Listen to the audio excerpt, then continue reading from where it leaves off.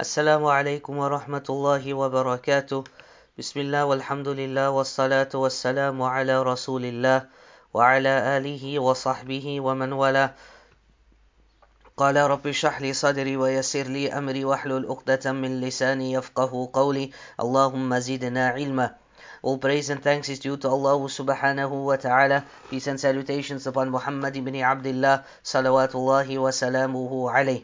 حديث number 20. وعن أبي سعد بن مالك بن سنان الخدري رضي الله عنه أن النبي صلى الله عليه وسلم قال: كان في من كان قبلكم رجل قتل 99 نفسا، فسأل أن أعلم أهل الأرض، فدل على راهب فأتاه فقال: إنه قتل 99 نفسا، فهل له من توبة؟ فقال: لا. فقتله فكمل به 100.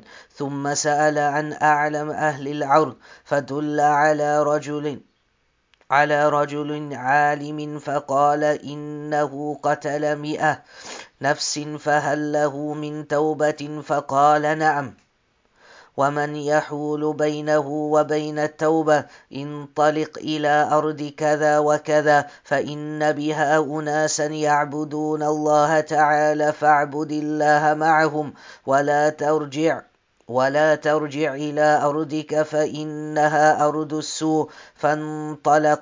فانطلق حتى إذا نصف الطريق أتاه الموت، فاختصمت فيه ملائكة الرحمة والملائكة العذاب، فقالت ملائكة الرحمة: جاء تائبا مقبلا بقلبه إلى الله تعالى.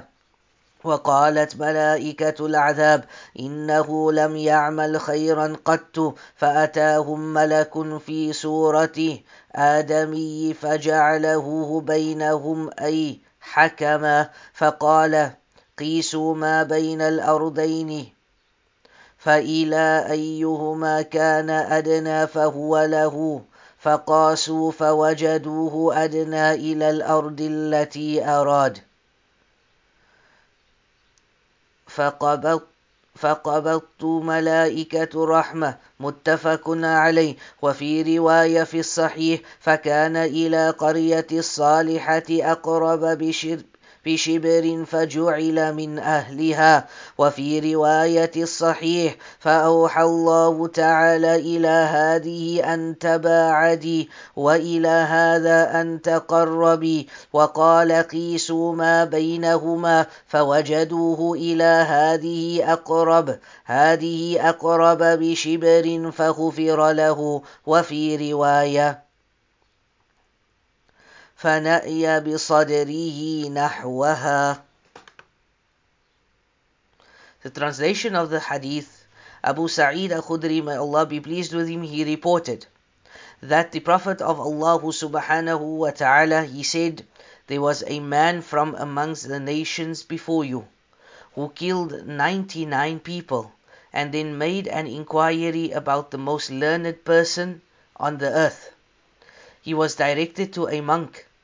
He came to him and told him that he had killed 99 people and asked him if there was any chance for his repentance to be accepted. He replied in the negative, and the man killed him, also completing 100. He then asked about the most learned man in the earth. He was directed to a scholar. He told him that he killed 100 people and asked him if there was any chance for his repentance to be accepted. He replied in the affirmative and asked, who stands between you and your repentance? Go to such and such a land. Then you will find people devoted to prayer and worship of Allah. Join them in worship and do not come back to your land, because it is an evil place. So he went away, and hardly had he covered half the distance when death overtook him. And there was a dispute between the angels of mercy and the angels of torment. The angels of mercy pleaded, this man has come with a repenting heart to Allah. And the angels of punishment argued, he never did a virtuous deed in his life. Then there appeared another angel in the form of a human being, and the contending angels agreed to make him an arbitrator between them. He said, measure the distance between the two lands. He will be considered belonging to the land which is nearer. They measured and found him closer to the land of piety, the land of Rahmah, where he intended to go, and so the angels of mercy collected his soul. This hadith is found in Bukhari and Muslim. My beloved brothers and sisters in Islam, the author, may Allah subhanahu wa ta'ala shower him with blessings, rahmatullahi alayh. He reported this hadith and he brought this hadith. This hadith is on the authority of Abu Sa'id, Sa'ad ibn Malik ibn Sinan al-Khudri, famously known as Abu Sa'id al-Khudri, may Allah be pleased with him, that the Messenger of Allah subhanahu wa ta'ala, he mentioned and he said that there was a man amongst the people before you who killed 99 people. And after killing 99 people, this person, he realized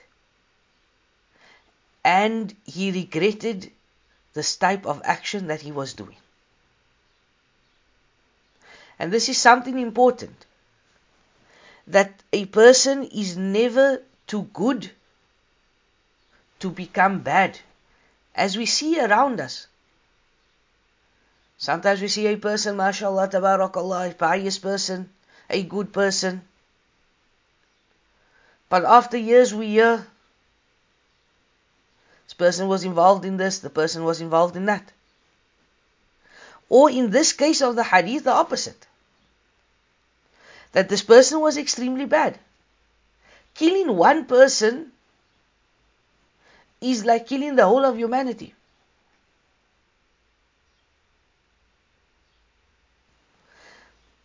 And what about 99 people? So, he goes and he's looking for someone. He's looking for the most knowledgeable person that can direct him, can explain to him what tawbah is. What should he do? So they directed him to a monk, an ardent worshipper, but he did not possess any knowledge. So yes, he worshipped Allah subhanahu wa ta'ala, he was an abid. But when it came to knowledge, see, something he lacked. And when he was asked whether his repentance could be accepted after having killed 99 souls, he exaggerated the sin and said, your repentance will not be accepted. Wa na'udhu billah. The man became angry. He became uneasy. And he killed the monk as well, completing 100. So he completed his century. So again, he goes and he wants to look for the most knowledgeable person on earth, and was shown the way to a knowledgeable man. So see the difference. First of all, he goes to a monk. He goes to the pious person. That's what he was told, that this person is. But he was looking for someone with knowledge. And we find that this person, yes, he's worshipping Allah subhanahu wa ta'ala. He's 5 times a day in the masjid. He's reciting Quran. But this does not mean that the person possesses knowledge and its intricacies. The person, he wakes up for tahajjud, he recites Quran, he makes his adhkar, he sits in the masjid, he helps the poor. But this does not make him a knowledgeable person. This does not make him someone that sat at the feet of the ulama, that sat at the feet of the scholars of Islam, at the students of knowledge, and they studied the different books, they studied the different chapters of fiqh, they studied the different tafasir, the different ahadith, the different aqidah books. No. And this is why it is important to always ask, فَاسْأَلُوا أَهْلَ الذِّكْرِ إِن كُنْتُمْ لَا تَعْلَمُونَ. That ask people of knowledge if you do not know. Don't just sit and use the internet. Or don't just go to the local masjid and, mashallah, tabarakallah, good person. He looks like he's clever. He looks like he's a knowledgeable person. Let me ask him. As we can see here, this person, instead of saying, I don't know, he lost his life. Subhanallah. So, he told him that he had killed 100 persons, right? So now he meets the knowledgeable person, the shaykh, the scholar, the student of knowledge. And he says that he killed 100 people. And he asked whether his repentance will be accepted. So the knowledgeable person, he said, yes, no one can hinder the servants through repentance. No one can stop your true repentance if you are sincere and you ask Allah subhanahu wa ta'ala for forgiveness. The door of repentance is open, but he puts a certain condition, or he gives him some form of advice. He says, but go to so and so a town, meaning leave this town that you're in, because you will find that in this next town or the other town, there are people that are worshipping Allah subhanahu wa ta'ala in. So perhaps the land that he was in, and Allah knows best, was a land of kufr. It was a land of disbelief.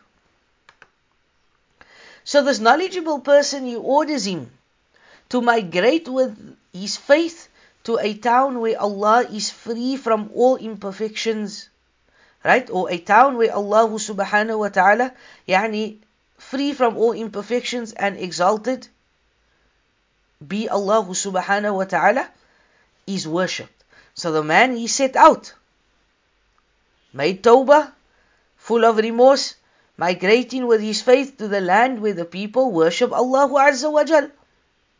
And what happens? Halfway into the journey, he passes away. Allah subhanahu wa ta'ala, he takes his soul. As Allah subhanahu wa ta'ala, he says, كُلُّ نَفْسٍ ذَائِقَةُ الْمَوْتِ, that every soul shall taste death. And this man was no different. So the angels of mercy and the angels of the punishment, they both come, and they have some form of disagreement. The angels of mercy, they say this was a person of good. The angels of punishment, they say this was a person of evil. And this also reminds us, if we look at the disbeliever's soul, and we seek refuge with Allah subhanahu wa ta'ala, is taken by the one in charge of the punishment. And the believer's soul is taken by the angels of mercy. So they had a bit of a dispute.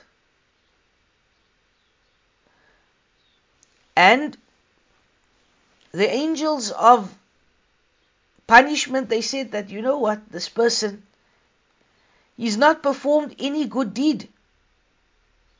Meaning after his repentance. He had not done any good deed, but the angel of mercy said that he had made tawbah, and he set out full of remorse, and he turned to Allah subhanahu wa ta'ala. Allah then sent another angel to arbitrate between the two of them. And this angel, he ruled, or he said, measure the distance between the two lands. Measure the distance between the two lands.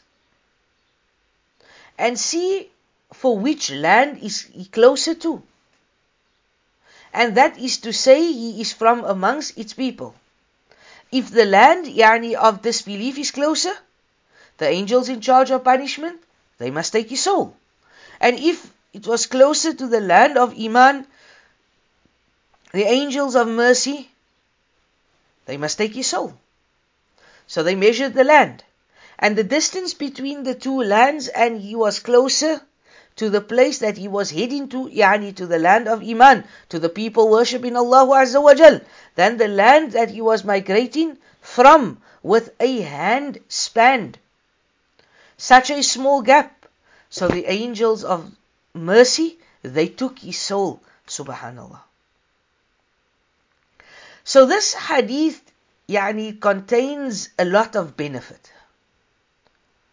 For example, if a person, and an individual, he kills a person intentionally, and then he repents, Allah subhanahu wa ta'ala, the most exalted, the most high, will accept his repentance.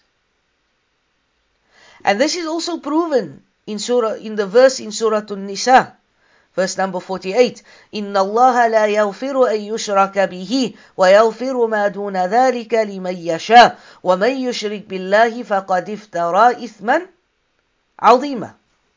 That indeed and verily Allah Azza wa Jal la yaghfiru an yushraka bihi, that Allah does not forgive associating partners with Him. Allah does not forgive shirk. And here, my beloved brothers and sisters in Islam, we need to know what is Tawheedullah. We need to know what is Tawheed of Allah subhanahu wa ta'ala. We need to know what is Ibadatullah, what is the worshipping of Allah subhanahu wa ta'ala. And we need to know what is the opposite of Tawheed, which is shirk. What is the opposite of ibadah? We need to know this so that we know how to worship Allah subhanahu wa ta'ala correctly. And then Allah says in this verse, وَيَغْفِرُ مَا دُونَ ذَلِكَ. But know that Allah, He forgives other sins that are beyond this, لِمَن يَشَاءُ, for whomever He wills, وَمَن يُشْرِكْ بِاللَّهِ, and whomsoever associates partners with Allah subhanahu wa ta'ala, فَقَدِ افْتَرَى إِثْمًا عَظِيمًا, has indeed fabricated a great ithm, a great sin. And we ask Allah subhanahu wa ta'ala to protect us from all forms of shirk, major and minor. So here, anything less than shirk, as we mentioned, Allah Azza wa Jal, He will forgive. And this is the position of the majority of the ulama. But it was reported from Abdullah ibn Abbas, may Allah be pleased with him, or with both of them, afwan, that a murderer will not be forgiven according to Allah subhanahu wa ta'ala's saying, وَمَن يَقْتُلْ مُؤْمِنًا مُتَعَمِّدًا فَجَزَاؤُهُ جَهَنَّمَ خَالِدِينَ فِيهَا وَغَضِبَ اللَّهُ عَلَيْهِ وَلَعَنَهُ وَأَعَدَّ لَهُ عَذَابًا عَظِيمًا. وَمَن يَقْتُلْ, and whomsoever kills a believer, مُؤْمِنًا مُتَعَمِّدًا, intentionally, his reward will be the hellfire. He will be rewarded with Jahannam, khalidan fiha, and he will abide in there in forever. وَغَضِبَ اللَّهُ عَلَيْهِ, and the wrath of Allah, the anger of Allah will be upon him. وَلَعَنَهُ, and his curse. وَأَعَدَّ لَهُ عَذَابًا عَظِيمًا, and Allah has prepared for him a great torment. So, Abdullah ibn Abbas, he was of the opinion that the murderer will not be forgiven according to this verse. However, as we mentioned, that majority of the ulama, they are of the opinion that they will be forgiven, and this is, or wallahu a'lam, seems to be the most correct opinion. So how does one understand, or how does one look at the report of Ibn Abbas? May Allah be pleased with him. So this could be understood that there is no repentance for the person who kills with respect to the slain. And that is because three rights are connected to a person's killing one another. For example, it is the rights of Allah subhanahu wa ta'ala. Secondly, it is the rights of the victim. And thirdly, it is the rights of the relatives. So let's understand this. A murder took place. Right, Fulan, he kills Fulan. So, the murdered, the slain person, he has hukuk, he has rights. And with his rights, there are three of them. Number one, it is Allahu Azza wa Jal's right. Number two, the victim, the slain, he has rights as well. And number three, his family, they have rights as well.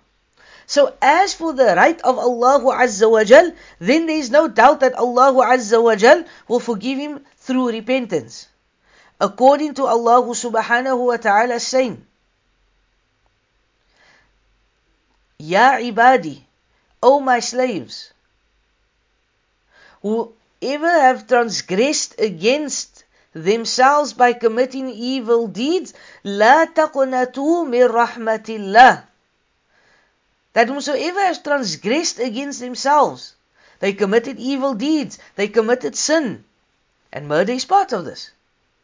La taqnatu min rahmatillah. Never lose hope, never despair in the mercy of Allah. For indeed Allah subhanahu wa ta'ala, He forgives all sins. For indeed Allah subhanahu wa ta'ala is the most forgiving, the most merciful. So with regards to Allah subhanahu wa ta'ala, He will forgive you.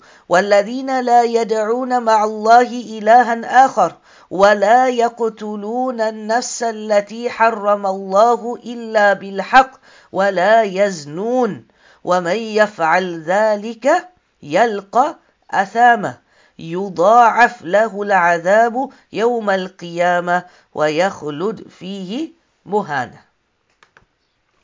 Allah Azza wa Jal, He says in Surah Al-Furqan, and those who invoke other than Allah subhanahu wa ta'ala, along with Allah, right, with those who invoke not other than Allah, nor do they kill such life as Allah has forbidden, except for a just cause, nor do they commit illegal sexual intercourse, and whoever does this shall receive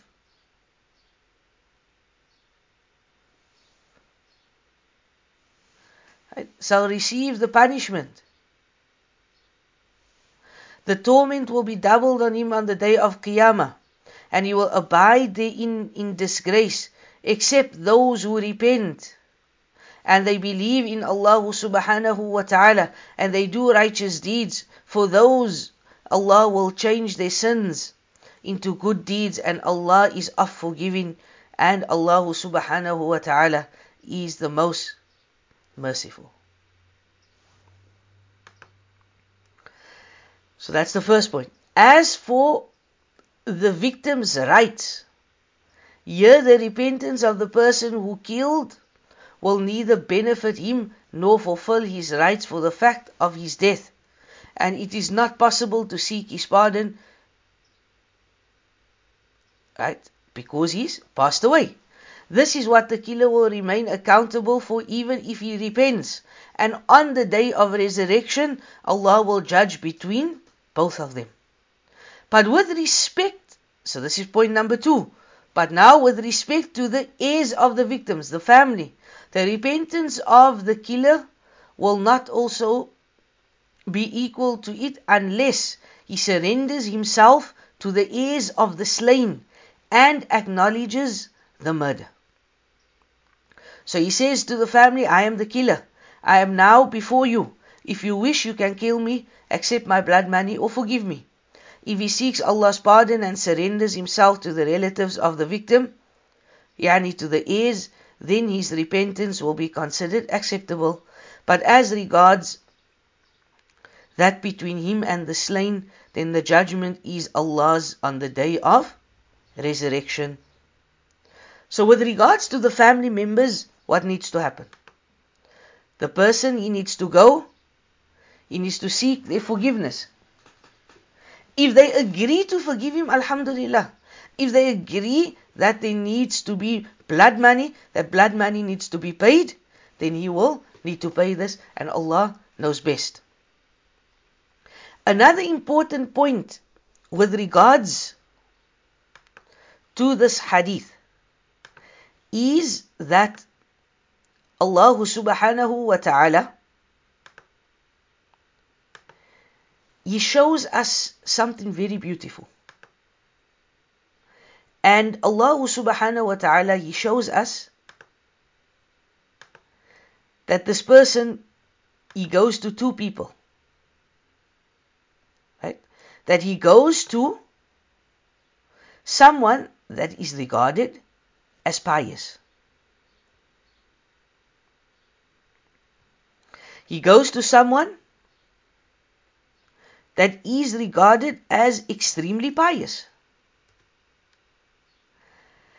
And this is a very important lesson, that piety does not equate knowledge. Alhamdulillah, someone, Allah has granted him the istiqamah to make salah. Allah has granted him the istiqamah to fast, the nawafil fasts. Allah subhanahu wa ta'ala has granted him the istiqamah to do good actions. So he sits in a Jummah, he hears that this is sunnah, he implements this. He sits in a talk, he hears that this is sunnah, he implements it. But that is as far as his knowledge has gone. He's not sat with the ulama, he's not sat with the people of knowledge, with the students of knowledge. He's not studied books. He's not studied usulul fiqh, he's not studied mustalahul hadith, he's not studied certain masail, etc. Yes, he knows the basics. He knows how to make salah, he knows how to make wudu, alhamdulillah, he knows the nawaqid, the nullifiers of wudu, etc. And that is good.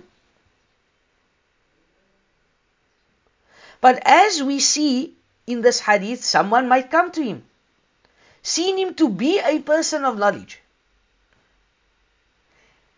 And he's asked a question, for example, about riba. He's asked a question, for example, about cryptocurrencies. He's asked an intricate question with some type of mas'ala. And instead of saying, I do not know, he still tries to answer. I think it should be like this or like that. In my opinion, it should be like this or like that. Subhanallah. First of all, if he's right, alhamdulillah, that's okay. But if you're wrong, subhanallah, you're misleading someone, and you yourself, instead of saying, I do not know, you might find yourself in serious trouble on the day of Qiyamah.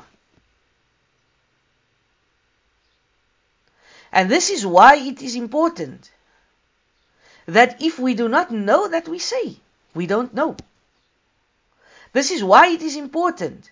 And this reminds me of a story of Imam Darul Hijrah, Imam Malik rahimallahu ta'ala, may Allah shower him with his blessings and his mercy.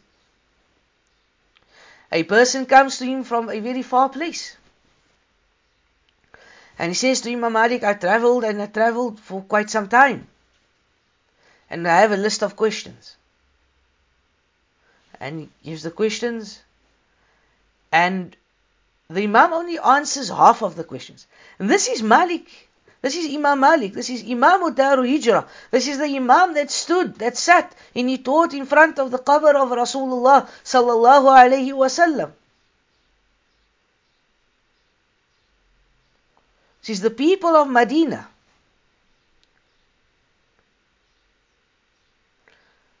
And he says that, so certain questions he answers, and the other questions he says, I do not know. And the person asks him that, first of all, I traveled from so far, my people is going to ask me. So what must I tell them? To those questions that was not answered. He says, tell your people that Malik does not know. Subhanallah. Tell your people that Malik does not know.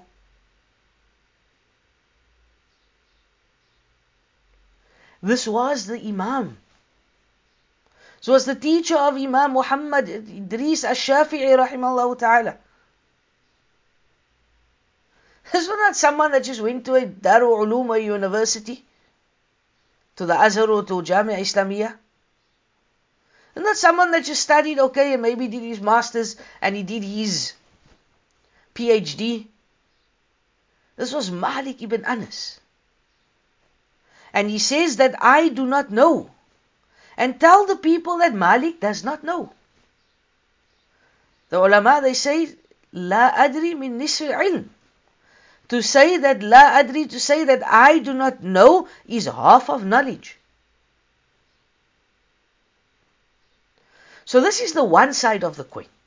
The second side, or the opposite side of the coin, is that if you know, do not tell people that I don't know. Because you find people like that as well. He studies something, he knows the mas'ala. Someone comes and they ask him the question. So now I don't want to be controversial. I don't want to tell the people what is right. So you just say, no, I never read that, I do not know. This is kitmanul ilm. This is not sharing of knowledge. This is keeping knowledge away. Allah subhanahu wa ta'ala is going to hold you responsible on the day of Qiyamah. Because we find that in society today. I don't want to be that imam. I don't want to be that da'i. I don't want to be that student of knowledge. I don't want to be that sheikh that is in the bad books of the people. So someone comes to you, Shaykh, is music haram? No, we live in a different society, this and that. My beloved brother, Ya Shaykh, Ya Talibul Ilm, you don't practice on it. You know it's not permissible. But because you want to be in the good books of the people, you try to give a different answer. I do not know, and to steer away. I remember having a conversation with someone, a learned person. We spoke about certain innovations, etc. And he says, you know what? That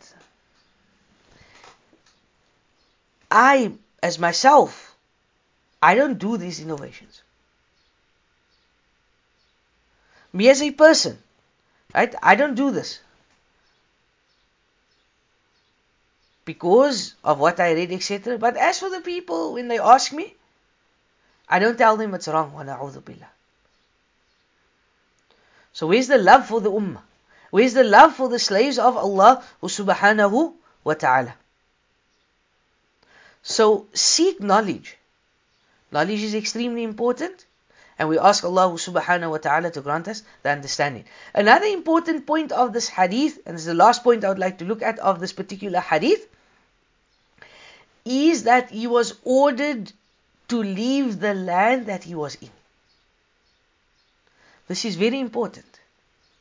That sometimes in order to get away from sin, in order to get away from the disobedience of Allah subhanahu wa ta'ala, what must happen?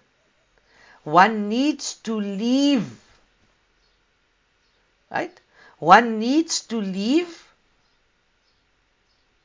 this particular area or particular society that you are in. For example, right, as we see the hadith spoke about a murder. Let us look at someone that abuses drugs, for example. Someone that is addicted to drugs.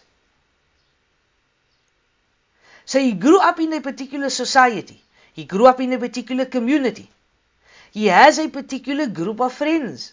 And they are all abusers of drugs. And alhamdulillah, he goes to masjid, he doesn't go to masjid. And one day he comes to the masjid. And what happens? He's listening to the imam, he's listening to the khatib. So Yawmul Jum'ah, Yawmul Eid. And he's speaking about intoxicants. And he's speaking about how bad this is. And he's speaking about how haram it is. And this brother, he realizes, my whole life I've been living in the disobedience of Allah subhanahu wa ta'ala. I'm a disappointment to my family. I'm a disappointment to my parents. I'm a disappointment to the community. You know what? Let me change my life. And alhamdulillah, he stops. But what happens to him? He's still staying in the same community. He's still moving with the same group of friends. So Alhamdulillah, the first month goes by. He's clean. The second month goes by, he's clean. But every Friday, every Saturday, every day of the week, he's still moving with the same group. And this same group is still involved in their bad habits. And one day maybe he has a bad day at work, he has a bad day at home, had a bad day at school, whatever it might be. And he says to the guys, you know what? Just one hit, just to calm down. And subhanallah, that one hit again takes him away. So such a person needs to be taken out of that society for a while. He needs to be taken out of that society. If he cannot change, if he cannot cope within that society, he needs to move. He needs to be rehabilitated somewhere else. If he has a family, he needs to maybe move house and go live somewhere else. Because staying in that community, in that society, seeing the same people that he was doing his bad habits with, might lead him just to carry on with his bad habits. And this is one of the important points of this hadith. And another important point is, and this is the last one, Afwan, that when you make tawbah, and you make sincere tawbah, then don't go back. And we discussed this before. Don't go back to where you were. Become a better person. Ask Allah subhanahu wa ta'ala to change your life. And this, alhamdulillah, is the end of hadith number 20. The next hadith, hadith number 21, is the hadith of Ka'b ibn Malik. Now this hadith is it is a very long hadith. And it obviously has a lot of benefits, it has a lot of explanation. So inshallah today we will be reading the hadith, we'll be translating the hadith, and next week bi'idhnillahi ta'ala we will look at the explanation of the hadith. وعن عبد الله بن كعب بن مالك وكان قاعد كعب رضي الله عنه من بنيه حين عمي قال سمعت كعب بن مالك رضي الله عنه يحدث بحديثه حين تخلف عن رسول الله صلى الله عليه وسلم في غزوة التبوك. قال كعب رضي الله عنه: لم أتخلف عن رسول الله صلى الله عليه وسلم في غزوة غزاها قط إلا في غزوة التبوك، غير أني قد تخلفت في غزوة بدر ولم يعاتب أحد تخلف عنه، إنما خرج رسول الله صلى الله عليه وسلم والمسلمون يريدون عير قريش حتى جمع الله تعالى بينهم وبين عدوهم على غير ميعاد، ولقد شهدت مع رسول الله صلى الله عليه وسلم ليلة العقبة حين تواثقنا على الإسلام، وما أحب أن لي بها مشهد بدر، وإن كانت بدر أذكر في الناس منها. وكان من خبري حين تخلفت عن رسول الله صلى الله عليه وسلم في غزوة التبوك أني لم أكن قط أقوى ولا أيسر مني حين تخلفت عنه في تلك الغزوة، والله ما جمعت قبلها راحلتين قط حتى جمعتهما في تلك الغزوة، ولم يكن رسول الله صلى الله عليه وسلم يريد غزوة إلا ورى بغيرها حتى كانت تلك الغزوة، فغزاها رسول الله صلى الله عليه وسلم في حر شديد، واستقبل سفرا بعيدا ومفازا، واستقبل عددا كثيرا، فجل للمسلمين أمرهم ليتهبوا أهبة غزوهم فأخبرهم بوجههم الذي يريد. والمسلمون مع رسول الله صلى الله عليه وسلم كثير، ولا يجمعهم كتاب حافظ يريد بذلك الديوان. قال كعب: فقل رجل يريد أن يتغيب إلا ظنه أن ذلك سيخفى به، لم ينزل فيه وحي من الله. وغزو رسول الله صلى الله عليه وسلم تلك غزوة حين طابت ثمار والظلال، فأنا إليها أسعر. فتهجز رسول الله صلى الله عليه وسلم والمسلمون معه، واطفقت أهدو لكي أتهجز معه، فارجع ولم أقض شيئا، وأقول في نفسي: أنا قادر على ذلك إذا أردت. فلم يزل يتمادي بي حتى استمر بالناس الجد، فأصبح رسول الله صلى الله عليه وسلم غاديا والمسلمون معه، ولم أقض من جهاز شيئا. ثم غدوت فرجعت ولم أقض شيئا، فلم يزل يتمادى بي حتى أسرعوا وتفارت الغزو، فهممت أن ارتحل فدركهم، فيا ليتني فعلت، ثم لم يقدر ذلك لي. فطفقت إذا خرجت في الناس بعد خروج رسول الله صلى الله عليه وسلم، يحزنني أني لا أرى لي أسوة إلا رجلا مغصوما عليه في النفاق، أو رجلا ممن عذر الله تعالى من الضعفاء. ولم يذكرني رسول الله صلى الله عليه وسلم حتى بلغ تبوك، فقال وهو جالس في القوم بتبوك: ما فعل كعب بن مالك؟ فقال رجل من بني سلم: يا رسول الله، حبسه برداه ونظر في عطفيه.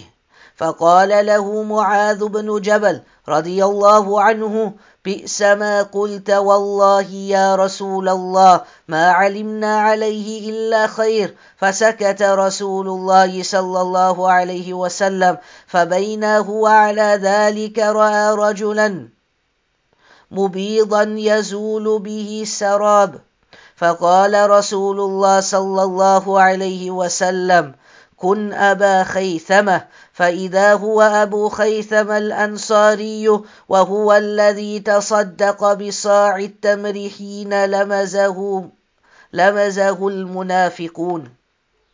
قال كعب: فلما بلغني أن رسول الله صلى الله عليه وسلم قد توجه قافلا من تبوك حضرني بثي، فطفقت أتذكر الكذب وأقول: بما أخرج من سخطه غدا، واستعن على ذلك بكل ذي رأي من أهلي. فلما قيل إن رسول الله صلى الله عليه وسلم قد أظل قادما، زاح عني باطل، حتى عرفت أني لن أنجو منه بشيء أبدا. فاجمعت صدقه، وأصبح رسول الله صلى الله عليه وسلم قادما، وكان إذا قدم من سفر بدأ بالمسجد فركع فيه ركعتين، ثم جلس للناس. فلما فعل ذلك جاءه مخلفون يعتذرون إليه ويحلفون له، وكان 89 رجلا،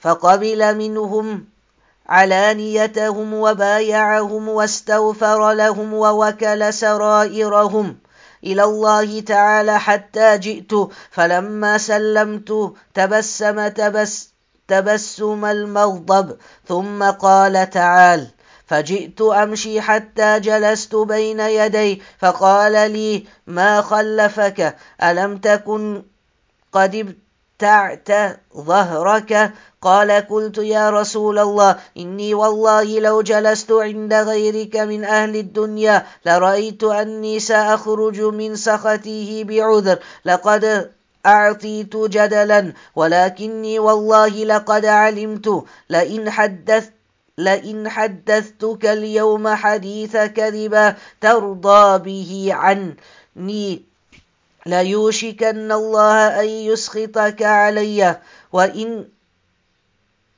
وإن حدثتك حديث صدق تجد علي فيه، إني لأرجو فيه عقب الله عز وجل، والله ما كان لي من عذر، والله ما كنت قد أقوى ولا أيسر مني حين تخلفت عنك. فقال رسول الله صلى الله عليه وسلم أما هذا فقد صدق، فقم حتى يقضي الله فيك. وسار رجال من بني سلمة فاتبعوني فقالوا لي والله ما علمناك أذنبت ذنبا قبل هذا، لقد عجزت في ألا تكون اعتذرت إلى رسول الله صلى الله عليه وسلم بما اعتذر إليه مخلفون، فقد كان كافيك ذنبك استغفار رسول صلى الله عليه وسلم لك. قال فوالله ما زالوا يؤنبونني حتى أردت أن أرجع إلى رسول الله صلى الله عليه وسلم فأكذب نفسي، ثم قلت لهم هل لقي هذا معي من أحد؟ قالوا نعم لقيه معك رجلان، قال مثل ما قلت، وقيل لهما مثل ما قيل لك. قال قلت من هما؟ قالوا مرارة بن ربيع العمري وهلال بن أمية الواقفي. قال فذكروا لي رجلين صالحين قد شهدا بدرا فيهما أسوة. قال فمضيت حين ذكروهما لي، ونهى رسول صلى الله عليه وسلم عن كلامنا أيها الثلاثة من بيني تخلف عنه، فاجتنبنا الناس، أو قال تغيروا لنا حتى نكرت لي في نفس الأرض، فما هي بالأرض التي أعرفه. فلبثنا على ذلك 50 ليلة. فأما صاحباي فاستكانا وقعدا في بيوتهما يبكيان، وأما أنا فكنت أشب القوم وأجلدهم، فكنت أخرج فاشهد الصلاة مع المسلمين وأطوف في الأسواق ولا يكلمني أحد، وأتي رسول صلى الله عليه وسلم إليه فأسلم عليه وهو في مجلس بعد الصلاة، فأقول في نفسي هل حرك شفتيه برد السلام أم لا، ثم أصلي قريبا منه وأسارقه النظر، فإذا قبلت على صلاتي نظر إلي، وإذا التفت نحوه أعرض عني، حتى إذا طال ذلك علي من جفوة المسلمين مشيت حتى تسورت بجدار حائط أبي قتادة وهو ابن عمي وأحب الناس إلي، فسلمت عليه فوالله ما رد عليه السلام، فقلت له يا أبا قتادة انشدك بالله هل تعلمني أحب الله ورسوله صلى الله عليه وسلم، فسكت. فعدت فناشدته فسكت، فعدت فناشدته فقال: الله ورسول أعلم. ففاضت عيناي وتوليت حتى تسورت الجدار، فبين أنا أمشي في سوق المدينة إذا تبطي من نبط أهل الشام ممن قدم بالطعام يبيعه بالمدينة يقول: من يدل على كعب بن مالك؟ فطفق الناس يشيرون له إلي حتى جاءني، فدفع إلي كتابا من ملك غسان، وكنت كتابا فقرأته فإذا فيه: أما بعد، فإنه قد بلغنا أن صاحبك قد جفاك، ولم يجعلك الله بدار هوان ولا مضية، فالحق بنا نواسك. فقلت حين قرأتها: وهذه أيضا من البلاء. فتيممت بها التنور فسجرتها حتى إذا مضت 40 من 50 واستلبث الوحي إذا رسول الله صلى الله عليه وسلم يأتيني، فقال: إن رسول الله صلى الله عليه وسلم يأمرك أن تعتزل امرتك. فقلت: أطلقها أم ماذا أفعل؟ فقال: لا، بل اعتزلها فلا تقربنها. وارسل إلى صاحبي بمثل ذلك. فقلت لامرأتي: الحقي بأهلك فكوني عندهم حتى يقضي الله في هذا الأمر. فجاءت امرأته هلال بن أمية رسول الله صلى الله عليه وسلم، فقالت له: يا رسول الله، إن هلال بن أمية شيخ ضاعع ليس له خادم، فهل تكره أن أخدمه؟ قال: لا، ولكن لا يقربنك. فقالت: إنه والله ما به من حركة إلى شيء، ووالله ما زال يبكي منذ كان من أمره ما كان إلى يوم هذا. فقال لي بعد أهلي: لو استأذنت رسول الله صلى الله عليه وسلم في امرأتك فقد أذن لامرأة هلال بن أمية أن تختمه. فقلت لا أستأذن فيها رسول الله صلى الله عليه وسلم، وما يدريني ماذا يقول رسول الله صلى الله عليه وسلم إذا استأذنته وأنا رجل شاب. فلبثت بذلك 10 ليال، فكمل لنا 50 ليلة من حين نهي عن كلامنا. ثم صليت صلاة الفجر صباح 50 ليلة على ظهر بيت من بيوتنا، فبين أنا جالس على حال التي ذكر الله تعالى منا قد ضاقت علي نفسي وضاقت علي الأرض بما رحبت، سمعت صوت صارخ أوفى على سلع يقول بأعلى صوته: يا كعب بن مالك أبشر. فخررت ساجدا وعرفت أنه قد جاء فرج.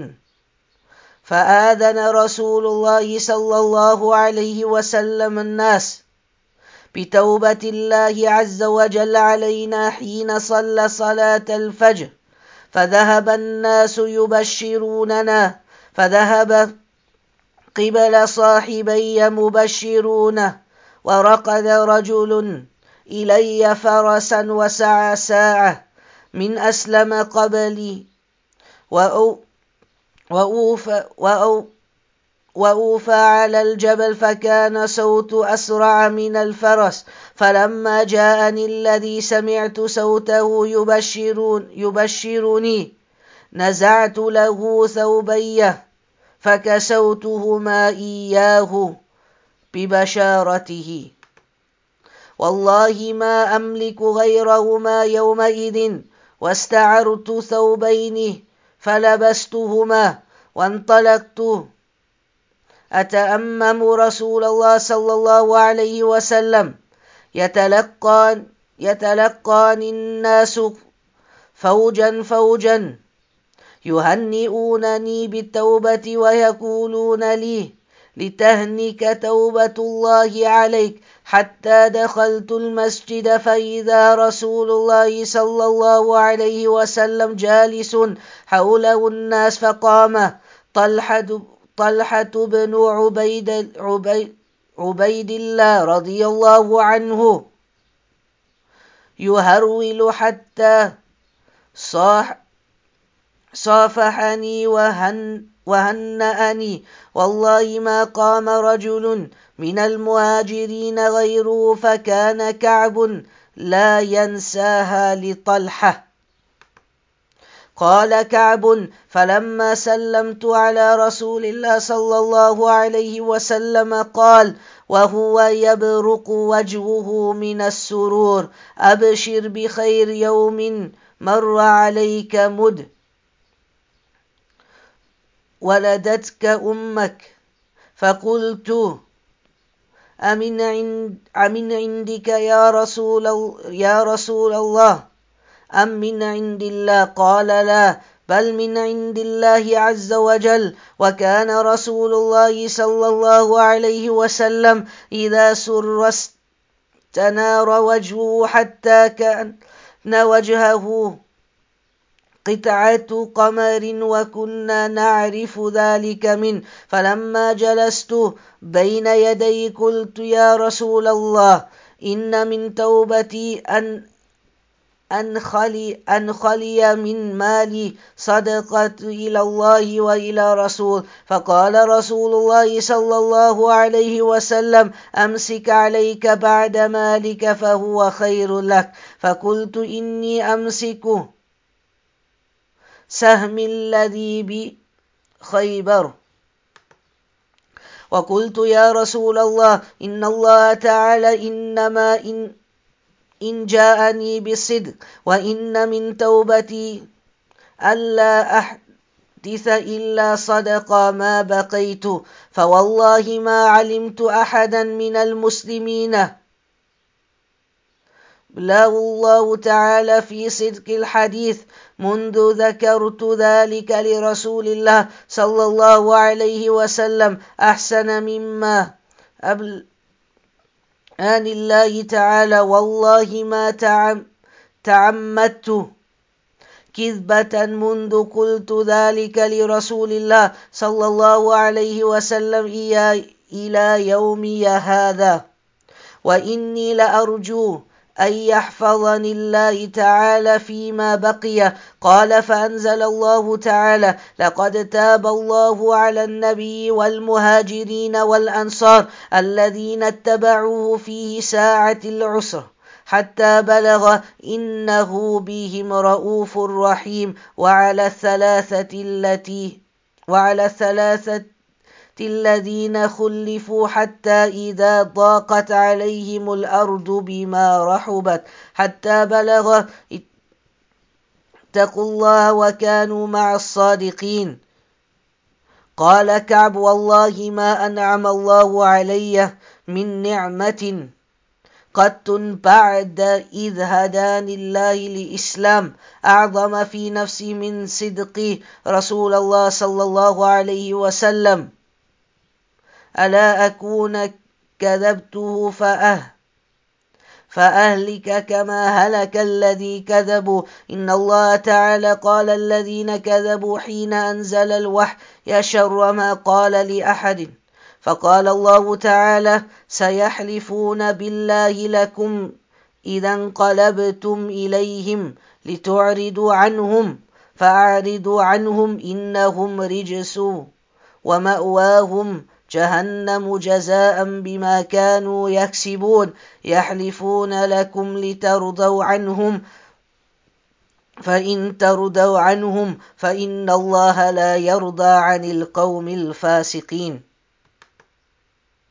قال كعب: كنا خلفنا أيها الثلاثة عن أمر أولئك الذي قبل منهم رسول الله صلى الله عليه وسلم حين حلفوا له فبايعهم واستغفر لهم، وأرجى رسول الله صلى الله عليه وسلم أمرنا حتى قال الله تعالى فيه بذلك. قال الله تعالى: وعلى ثلاثة الذي خلفوا.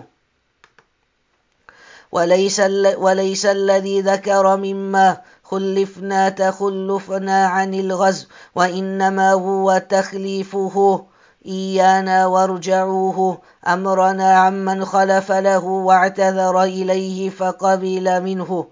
متفق عليه. وفي رواية أن النبي صلى الله عليه وسلم خرج في غزوة التبوك يوم الخميس، وكان يحب أن يخرج يوم الخميس. وفي رواية: وكان لا يقدم من سفر إلا نهارا في الضحى، فإذا قدم بدأ بالمسجد فصلى فيه ركعتين ثم جلس فيه.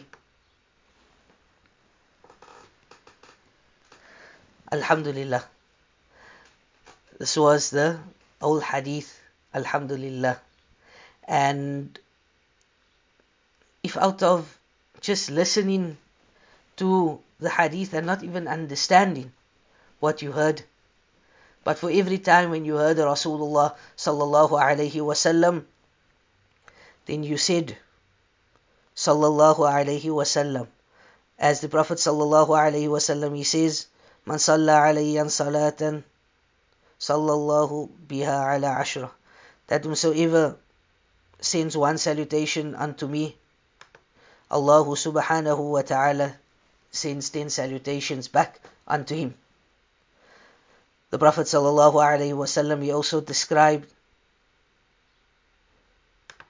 the one who is a miser. The Prophet sallallahu alayhi wasallam, he said, the one who is a miser is he who when he hears my name he does not pass salutations unto me. So next week, bi'idhnillahi ta'ala, we will carry on with the hadith and we will explain this hadith. Just to give you 1 or 2 points about the hadith. This hadith is about 3 companions of the Prophet sallallahu alaihi wasallam that never accompanied the Prophet sallallahu alaihi wasallam during the Battle of Tabuk. And not to take too much of the story of the narration, but inshallah next week we will carry on to why they never participated and what happened to them when the Prophet and his army returned back to Medina. وصلى الله على سيدنا محمد وعلى آله وصحبه أجمعين. سبحانك اللهم وبحمدك أشهد أن لا إله إلا أستغفرك وأتوب إليك.